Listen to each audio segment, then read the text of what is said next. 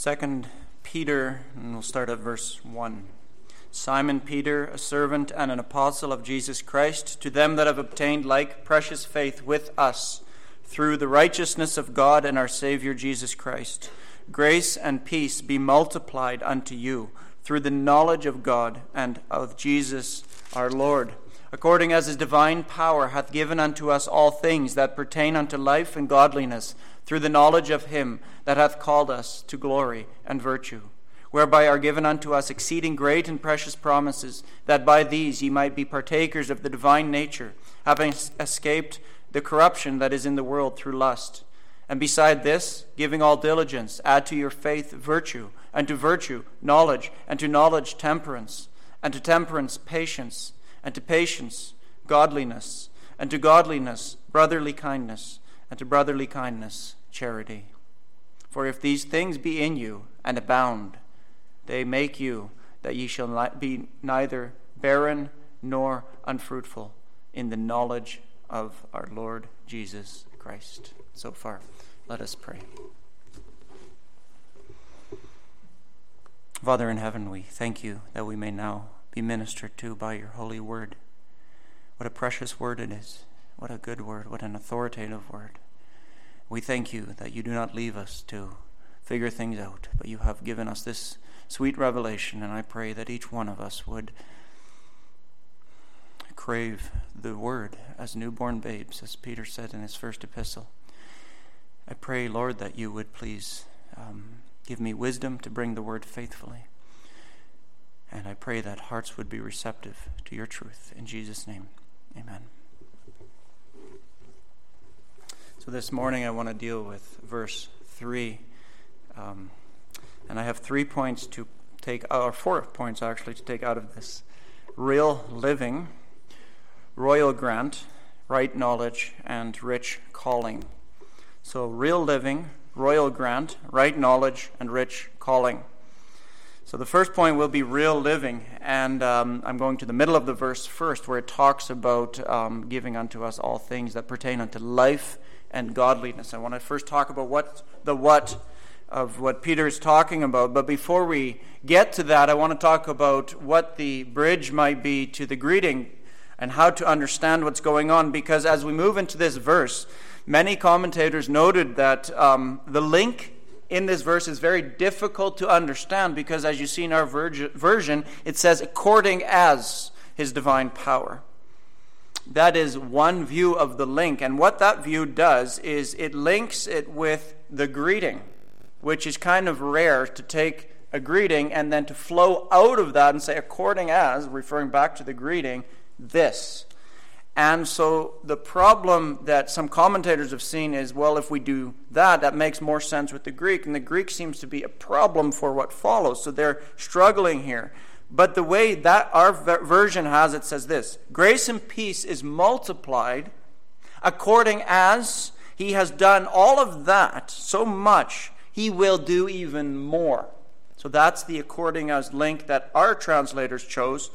Another just as faithful translation from the Greek would be, some versions you might have here say, seeing that or considering that. And they basically break from the greeting, leave it as a greeting on its own, and now move into the body of the text. And they actually are going to say, seeing that, all these things, and then verse 5, add to your faith, virtue, and virtue knowledge. And so they're actually going to say this is the ground for what's coming. So those are the two different views. I actually will side with how our version has it here, when it says according as, linking it to the greeting, and here's why. First of all, it was at one time the universally accepted interpretation. And simply just based on history, that I think makes a lot of sense. But the second reason is actually that what I think Peter is doing is he's mirroring ancient greetings from letters that would be given by benefactors, givers, like a king or a Caesar. And they see this pattern in these letters, that they would give greetings from the benefactor, the Caesar as it were, and then they would give all of the blessings he has done and move from there and saying, according as he has done all of this, even more may he do this. So I think Peter here is piggybacking on what we see in ancient letters. And so he's going to build here on that. He's going to say the multiplication of God's blessings to the church continue to feed us and to give us even more. And so these benefits from our benefactor, who is God, will be in the sphere, as you look at this text, in life and godliness. So that's where we're going to go. So what is this life that Peter talks about, that God will multiply more grace to? We believe it is the eternal life that he has given us, the new life. He talks about that in 1 Peter, that we have been born again. We are new people. And so at the same time, as much as we talk about the new life, here we all sit in our frail old lives, in our bodies that are decaying and mortal. And so the new life has begun within, but it is ever so present now. And so Peter, I believe, is talking about us in our present condition as newborn people. And that is where he's talking. So in that sphere, the new life in the present life. You have to remember, in the Roman Empire and in those days, and for many, many generations, up until really the 50s, life was extremely fragile. It was short, and it was precious to make the most of every opportunity. And even though now we live longer, by and large, and we have more comforts and better medicine, life is still very fragile, isn't it? We just have to think of the accident we heard about. We have to remember that it is equally precious. And you know what? It's still short. You talk to the elderly, and they say commonly, I can't believe how fast it went. And so when we speak of this eternal life, we remember that to exist and to flourish in that existence now are precious gifts from God, right? It's one thing to exist, but it's another thing to flourish as Christians. And Jesus said this about life. He says, I came that they might have life and that they might have it more abundantly. God doesn't want us to just live. He wants us to flourish in life, to really be blessed in that life. And so that moves us to our second point, where it says godliness.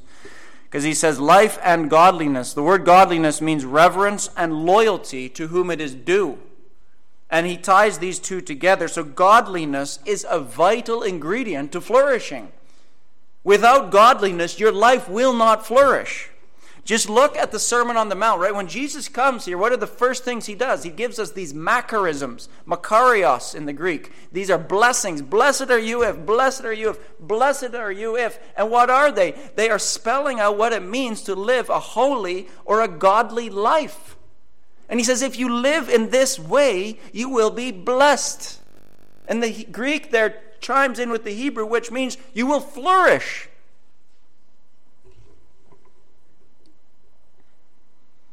Life and godliness then are inseparable. And in the next verse, look at verse 4, whereby are given unto us exceeding great and precious promises, that by these ye might be partakers of the divine nature, having escaped the corruption, that's the opposite of life, it's corruption, destruction, that is in the world through lust, which is the antithesis of godliness. And so in the next verse, he tells us what you have when you spurn these things, what you have when God does not give these things. You have corruption and you have lust. There's no flourishing in that. So what does this mean? This means that for Christianity, our life is not to be dormant, unfruitful. How many professing Christians live like the world, like nothing changed? They say, I believe in Jesus, and life just goes on watching the same movies, doing the same things, no change. You're just a Christian. It's almost like you tagged a badge on your life, and that's it. That's not Christianity. New life is one whose heart beats to obey God, godliness, and to honor Him, that seeks to live with a clear conscience, coram Deo, in the presence of God. To live is to be godly. To be godly is to flourish. And to flourish is joy. Jesus says so much when, if you think in John 15, when he talks about abiding in me, which means being in the life of Jesus Christ, right? Life. And he talks about bearing fruit. Look what he says this. Abide in me, he says, if ye keep my commandments, that's obedience, ye shall abide in my love, even as I kept my Father's commandments and abide in his love. These things have I spoken unto you, that my joy might remain in you, and that your joy may be full. Obedience brings joy. Godliness is the vehicle to joy. Is that what you hunger for this morning, sitting here? Joy in your Christian walk. Now you got to be asking yourself as you're hearing this recipe for flourishing, you got to say, how do we get there? Because so often that doesn't happen. I am so weak. I fail so miserably. I lost my cool yesterday at work. I have so much impatience. I have so much unbelief. I am afraid of what's going on in the world, and it plagues my mind, and it seems to control me. I have such a hard time forgiving somebody who hurt me so much. Money and possessions are such a temptation for me. Comfort has such a grip on my life. There's so much sin in me. It affects my relationships, my marriage. It affects how I parent. It affects me, how I relate to my parents. I have such a hard time being content. I'm so discontent. How on earth can I ever have the strength to flourish, to be godly? How on earth can I have the strength to even for a moment be strong in that faith? That's the question that I believe every one of us, if we're honest with ourselves, will ask or will experience within us. You might not state it, but you wouldn't be human if you haven't thought it before. And that moves to the second point, because if that's the sphere of where we flourish, the question is, how do we get there? And that moves to royal grant. So Peter begins with the divine power. The word divine is very rare in the Greek. Both in the Bible and in early Christian literature, you hardly find this word. Its only other uses in the Bible are in the next verse when it talks about partakers of the divine nature. And guess where? Acts 17 at Areopagus in Athens, Mars Hill, when Paul confronts the philosophers of the Greeks. And he says the Godhead is not like gold. And so he talks about the divine nature of God. And so he's using a Greek term that the Greeks were very familiar with. Now, the Jews were familiar with the concept of the divine nature. They just used different terms. So Peter is using a Greek concept here, a Greek term. And I think he's doing that because he's writing to a larger audience, a broader world here. And he emphasizes in this term the divine nature, the power that contrasts with common power, our strength. Peter could have simply said, look, guys, this is what you ought to do. You're new creatures. Live. He could have said, live in a godly way, because God gives.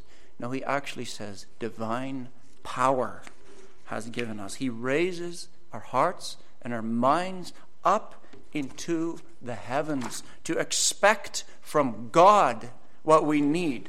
He calls you and me in our struggles to forfeit any dependence we might have on human power, to reject angelic power, because that's still too low, to go to the ultimate, to raise our hearts and our expectations to the highest, to the throne on high, to God who is in the heavens. He compels you and me to expect the flourishing life and to soar to God himself.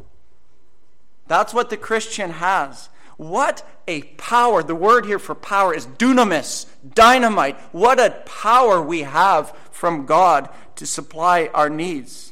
This is the power that speaks all things into existence. This is the power that moves nations, that raises up a Cyrus to bring Israel back into its land. This is the power that commands the winds and they obey. This is the power that transforms dead hearts and brings them alive for Jesus Christ. This is the power that says, Lazarus, come forth.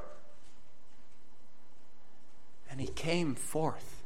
That's the power we are called to bank our hope in God himself. When all of your resources seem to fail, when your resolve is showing itself as bankrupt, as it is, when you see the futility of looking across at friends and family, the government, to whom is the church always to flee? To the pastor? No. To each other? Ultimately, no. Even the best of men are men at best. We go to God. That's why we always start church. Our help is in the name of the Lord who made heaven and earth, and he never forsakes the works which his hands have begun. In fact, before the church would go on the most formidable mission of announcing Christ's lordship to the ends of the world, to the pagans all over to the place, to people that were so hostile, so steeped in paganism, what does Jesus say? Does he say, well, off you go now, I gave you the message, move it? Does he say, I've done the work, now you just convince them about it? Does he do that? No, he says, all authority in heaven and on earth has been given unto me. And then he says in Luke 24:49, he says, and behold, I send the promise of my Father upon you. But wait here in Jerusalem till you be endowed with power from on high. Divine power equips the church. Divine power is ours. The entire life of the church, its sanctity and its mission are furnished with divine power. And so it says, divine power has been given to you. This is the key action in this entire verse. The word for given could almost better be translated as granted, because it is such a rare word in our Bible. It's only used 3 times in the way it is. The only other time, again, is the next verse where it says, whereby are given unto you exceeding great and precious promises, and this one. Mark 15:34. Jesus has died, and his body is requested of Josephus, and he goes to his superior, Pilate. And it says in the text that Pilate granted the body of Jesus to Josephus to be buried.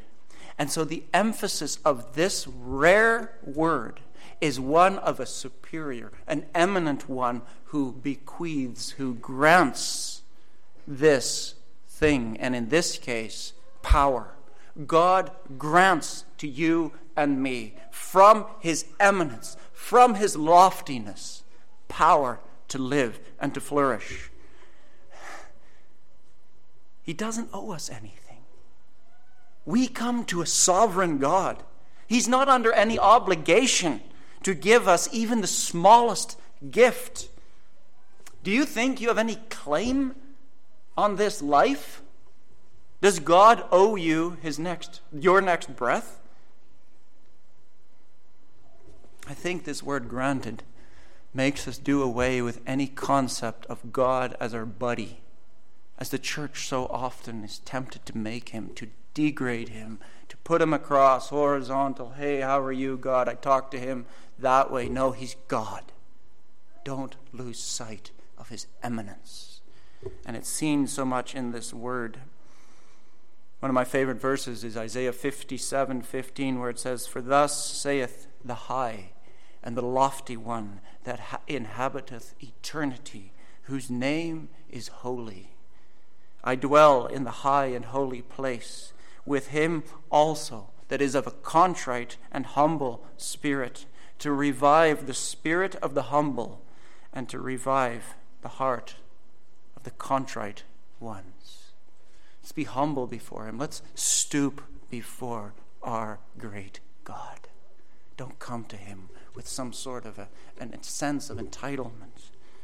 And notice it says, according to his divine power. I just focus on that word his for a second, because we got to ask ourselves, well, who's in view with the his divine power? I believe that Jesus Christ is specifically the focus and the locus of this divine power, because this entire letter is thick with the challenge to Jesus' lordship, and Peter is responding to that. He explicitly, in verse 16 of chapter 1, if you look there, it says, "For we have not followed cunningly devised fables, when we made known unto you the power and coming of our Lord Jesus Christ."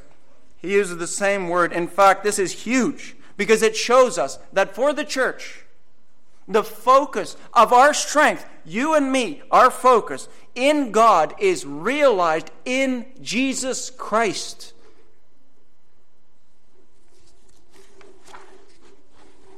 Jesus said of the Holy Spirit, "He shall glorify me, for he shall receive of mine and show it unto you." So the Spirit makes us see Christ. Of the Father, Jesus said in the same chapter, "Verily, verily, I say unto you, whatsoever ye shall ask in the Father in my name, he will give it to you." And so all of the power of God, all of his divine power, flows through the person of Jesus Christ. Christ is thus not the footnote of redemptive history. Christ is our redemption. And to magnify the extent of Christ's grant to the church, Peter says this. I love this. Look what he says. "He has given unto us all things that pertain unto life and godliness." In fact, in this sentence in the Greek, the all things is positioned in the front for emphasis. It's emphatic. According as all things he, the divine power, has granted unto you. All things that pertain. Don't lose sight of these all things. Think about what that means. This means that Peter wants you and me to know that Christians have not been given meager supplies for a godly life. The divine grant, backed by divine power in Christ, is 100%. It is total. He gives us all things. If he does so, why would we look anywhere else? If all things are in Christ, why go to something else? Why look for substitutes? Oh, we're so tempted to do that, to put our confidence somewhere else, aren't we? In our resolve. We think, oh, I've made a commitment. Surely I will follow through. In our intellect, surely I can reason my way into a godly life. In our emotions, I feel so strongly about this. Have you done that? Look to yourself. How has that worked for you? What is it that you lack in your pursuit of holiness? Have you settled it maybe in your mind that you've kind of hit a plateau? And surely you cannot really grow so much more because it just doesn't seem to go anywhere. What sins in your life seem to have sunk their tenacious tentacles into your heart? What doubts and discouragement, what unbelief has cast a seemingly permanent dark cloud over your heart? You can only answer that for yourself. But hear these words. All things have been granted unto you. Lay hold of those words. Look to Christ's provision. It is Christ who battled the darkest of trials. It is Christ who overcame the desert of famine against the devil where Adam failed in a lush garden. It is Christ who is our provision, him who never sinned, him who defeated the devil in his darkest hour, him where the curse of sin brought thorns and death. Christ would take on himself the thorns and bear them unto his own death to triumph over the curse. Our triumph, our provision is in Christ. Not in you, not in one another. It's him. And Christ is not some stingy benefactor. He does not clasp onto his provision just to dole out little bits, to give shavings of his blessings. No, Christ's hands are wide open for you and for me. Our King, he bids us come boldly to the throne of grace to receive mercy. Are you willing to go to him, to run to him? Oh, know this, church. The storehouses of God's mercy in Jesus Christ are flung wide open, and we just go there and receive grace upon grace. The fountains of God's mercy are gushing for the church. Jesus is everything for us. And so in the Old Testament, remember, it talks so often about, behold my servant, mine elect. Look to him. One of my favorite verses, I know John Piper says this is his fighter verse, is Isaiah 41:10. Fear thou not, for I am with thee. Be not dismayed, for I am thy God. I will strengthen thee. Yea, I will help thee. Yea, I will uphold thee with the right hand of my righteousness. Christ is all for the church. Which leads me to the third point, right knowledge. Because as you look at the text, it says he has given us all things that pertain to life and godliness through the knowledge of him.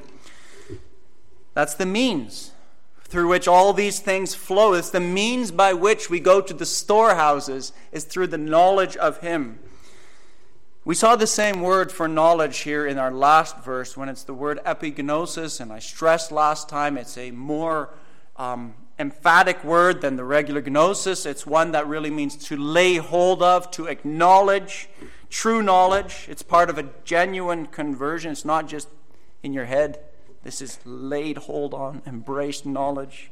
And I honestly believe, again, that Christ is in view here with the knowledge of him. Because if you look at verse 8, it talks about the knowledge of Jesus Christ our Lord. Chapter 2, verse 20, talks again about the knowledge of Christ, the Lord our Savior, Lord and Savior Jesus Christ. And chapter 3, verse 18, where the letter ends, the same words, but grow in the grace and in the knowledge of our Lord and Savior Jesus Christ. And that's all in all four of those cases.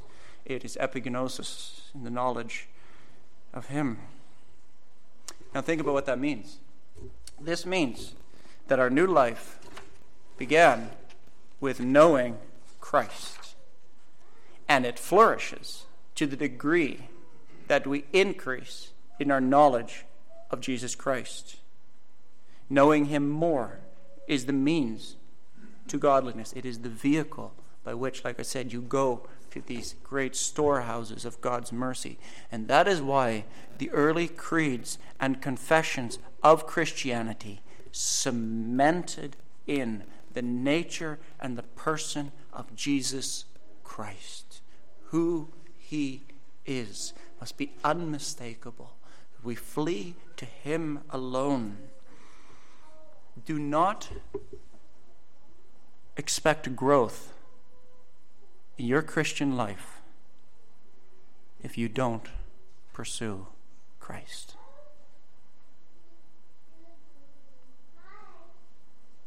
You can go to very dark seasons of spiritual poverty without him. And maybe that's where you've been lately, living in spiritual poverty, because you haven't gone to Christ. Mere acts of religion won't do it. They're hollow without him. Just coming to church, reading your Bible, praying, singing, without your mind laying hold of, your heart laying hold of Christ, is superfluous. We must contemplate and meditate on Jesus. It is him that waters the dry and thirsty soul. Is there any time in your life where you say, man, I thought too much of Christ? No, never is he too much. He's always more. He's eternal. And so you can never completely comprehend the incomprehensible. So there's always more of him to see. The great Puritan John Owen wrote that beholding the glory of Jesus Christ, he says is this, quote, one of the greatest privileges and advancements that believers are capable of in this world or in that which is to come.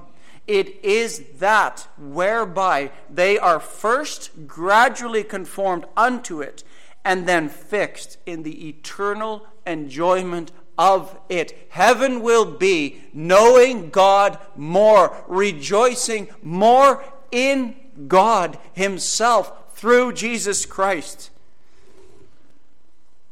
Oh, to know this Jesus more, to know more of his glory, to know more of his patience, his humility, his sacrifice, his goodness, his exaltation, his power, his wisdom, his kindness, his love. Oh, one of those attributes we could spend days on plumbing the depth of. Jesus is so much. Never exchange your pursuit. Pursue him with your all. It will be the vehicle to a flourishing life.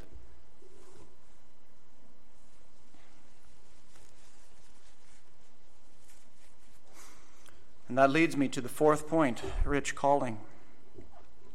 Because notice, Peter links in the text the knowledge of him with Christ's calling. The one who has called us. It is because of this word calling that some commentators think, well, surely the Father must be in view here because Ephesians tells it is the Father who calls us. But as I argued earlier, the entire force of this epistle is on the knowledge of Christ, and it links explicitly the knowledge of Christ with his calling here. I don't think we can divorce the two. And we do have another example in the New Testament that clearly links the word calling to Jesus. It is in Mark chapter 2, verse 17, when Jesus says this, they that are whole have no need of a physician, but they that are sick. I came not to call the righteous, but the sinners to repentance. It very clearly links the calling of Christ. And the call that is in view here, we know in theology as the effectual call. It is the inward call that effectively draws the sinner to faith in Jesus Christ. It isn't just the outward heralding call. This is the one that plants and implants faith, that causes us to know him. This is the call of divine initiative, determined before the foundation of the world. And notice what it says, who called us, all of us, every Christian from every tongue, tribe, people, and nation, apostles, laymen, pastors, teachers, wherever you are, all Christians are part of this effectual call. Nobody is saved without it.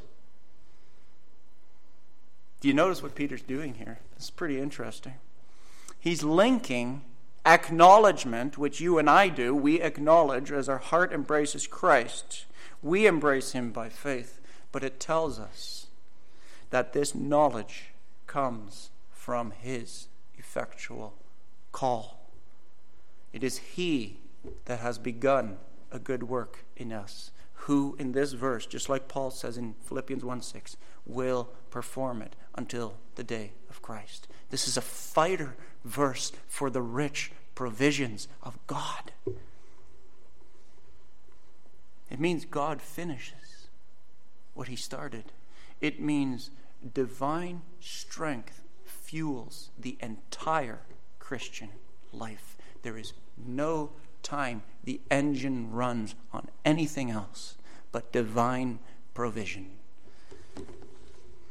Well, I think when I think of that, how this should increase our admiration and our wonder of God. Brothers and sisters, rest in the immutability of this call. It never changes. It never changes. The effectual call reminds us that our knowledge is dependent upon him. I think that's comforting. Some people can say, well, that's a threat. to me and my autonomy. No, it's a comfort. It's a great comfort. It means it's not ultimately me that has to be the one doing this. I look to him, his provision. Again, we look upward, not across, not inward. We look to God. The divine call humbles us. It's such a vehicle to remind us of the grant like we talked about. The idea that God would call us, you and me, worms, maggots, nothing, sinners, completely undeserving, rebellious beggars who only deserved hell. That he would call us from that rebellion effectively and effectually to him. And then draw us irresistibly. And then not only do that, but he then equips us with everything, all things like we looked at that are needed to flourish in life. That should elicit in each one of us the greatest self-abasement. On one side, and on the other side, the highest praises of him. O God, beyond all praising. Because of what he has done, who he is. How this call kills, works salvation. It has nothing to do with me, everything to do with him. How this call comforts us in sorrow. By his call, I am his. Nothing can shake that position. Even the afflictions that he is sending your way right now, maybe this past week was heavy upon you, like we just heard earlier in the Catechism, all things must work together for my salvation because he loves me. They don't undermine or compromise his call. This call leads us then to the last part of the verse, the final means. Because if you look carefully at the text, it says, who has given us all things that pertain to life and godliness through the knowledge of him that hath called us. And then it says in our version, to glory and virtue. The word to is dia. It's the same one as what was used for knowledge, through the knowledge. And I prefer to retain it as our margin has it. And it says by or through glory and virtue. So I would say that we should read it like it says, according as his divine power hath given unto us all things that pertain to life and godliness through the knowledge of him that hath called us through glory and virtue. What is this glory? This glory is the glory of Christ that radiates all the perfections and attributes of him. John 1:14 says this, and the Word was made flesh and dwelt among us, and we beheld his glory, the glory as of the only begotten of the Father. How does it display itself? Full of grace and truth. Virtue. This word refers to moral excellence, to purity. If your version says goodness, it's too weak, it's too low, because in goodness we have nothing about the honorable aspect. The virtue refers to the honorable purity, the manifold achievements of Jesus Christ. The virtues of Christ are his accomplishments as they are demonstrated in his life and death and resurrection and ascension, and now his heavenly session where he reigns until he must make all his enemies his footstools. These are the virtues of Christ. So what's Peter getting at by linking through the knowledge, by the calling, through glory and virtue? Well, it basically means this. The fact that you and I believe flows from the very essence of God's person, his glory and his virtue. How? Notice, life and godliness of the saint are linked, or they mirror, or they reflect the glory and the virtue of Christ. You could almost lay them over each other, life and glory, godliness and virtue. And yet, if you're thinking along, you're thinking, well, Peter didn't use the same words here, so why is he using different words to link these two? I think it's because of this. Our life is derivative of his divine power. It comes from divine glory. His glory is intrinsic. It's part of who he is. The life of God in its very essence is glorious. Not you and me. And our godliness flows from the virtuous life of Christ. His virtue is his very nature. It is displayed in everything he does. And our godliness comes from what is intrinsic to him. For him, it is part of his essence. For us, we look to him. And that's why I think Peter uses different words and yet mirrors them, overlays them in such a way. You know what this means? This means the church must be very militant to maintain what we call the creature-creator distinction. We must never commonize God. We must always remember he is wholly other. We talk about in theology divine transcendence. God is above and beyond us, and yet in his immanence, he stoops down to be among us. Perhaps you're here this morning and you're not flourishing. Maybe your soul is sold to sin. You're missing the true life. You look across at Christians and you think to yourself, they have something that I don't have. Is that you this morning? The person who's been religious but never living. Yeah, you're breathing, but you're not alive. The Bible says to seek Christ's forgiveness for your sins, to trust in him alone. You will be saved. And then Christian, all of us who are called by his grace, by divine power, remember you are a new creature. Remember, underneath that calling is divine strength, abundant provision. Remember, his calling is sure. His glory is magnificent. His virtues are unparalleled.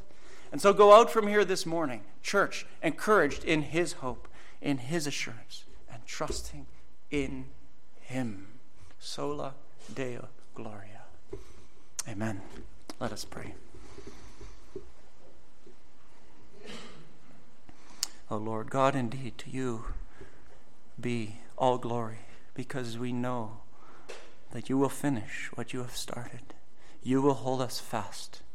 No matter the storms, the providences that have come upon us this week, Lord, they are carefully and precisely meted out by your hand. And I just pray, Lord, that we would be encouraged to go out from here in divine strength. In Jesus' name, amen.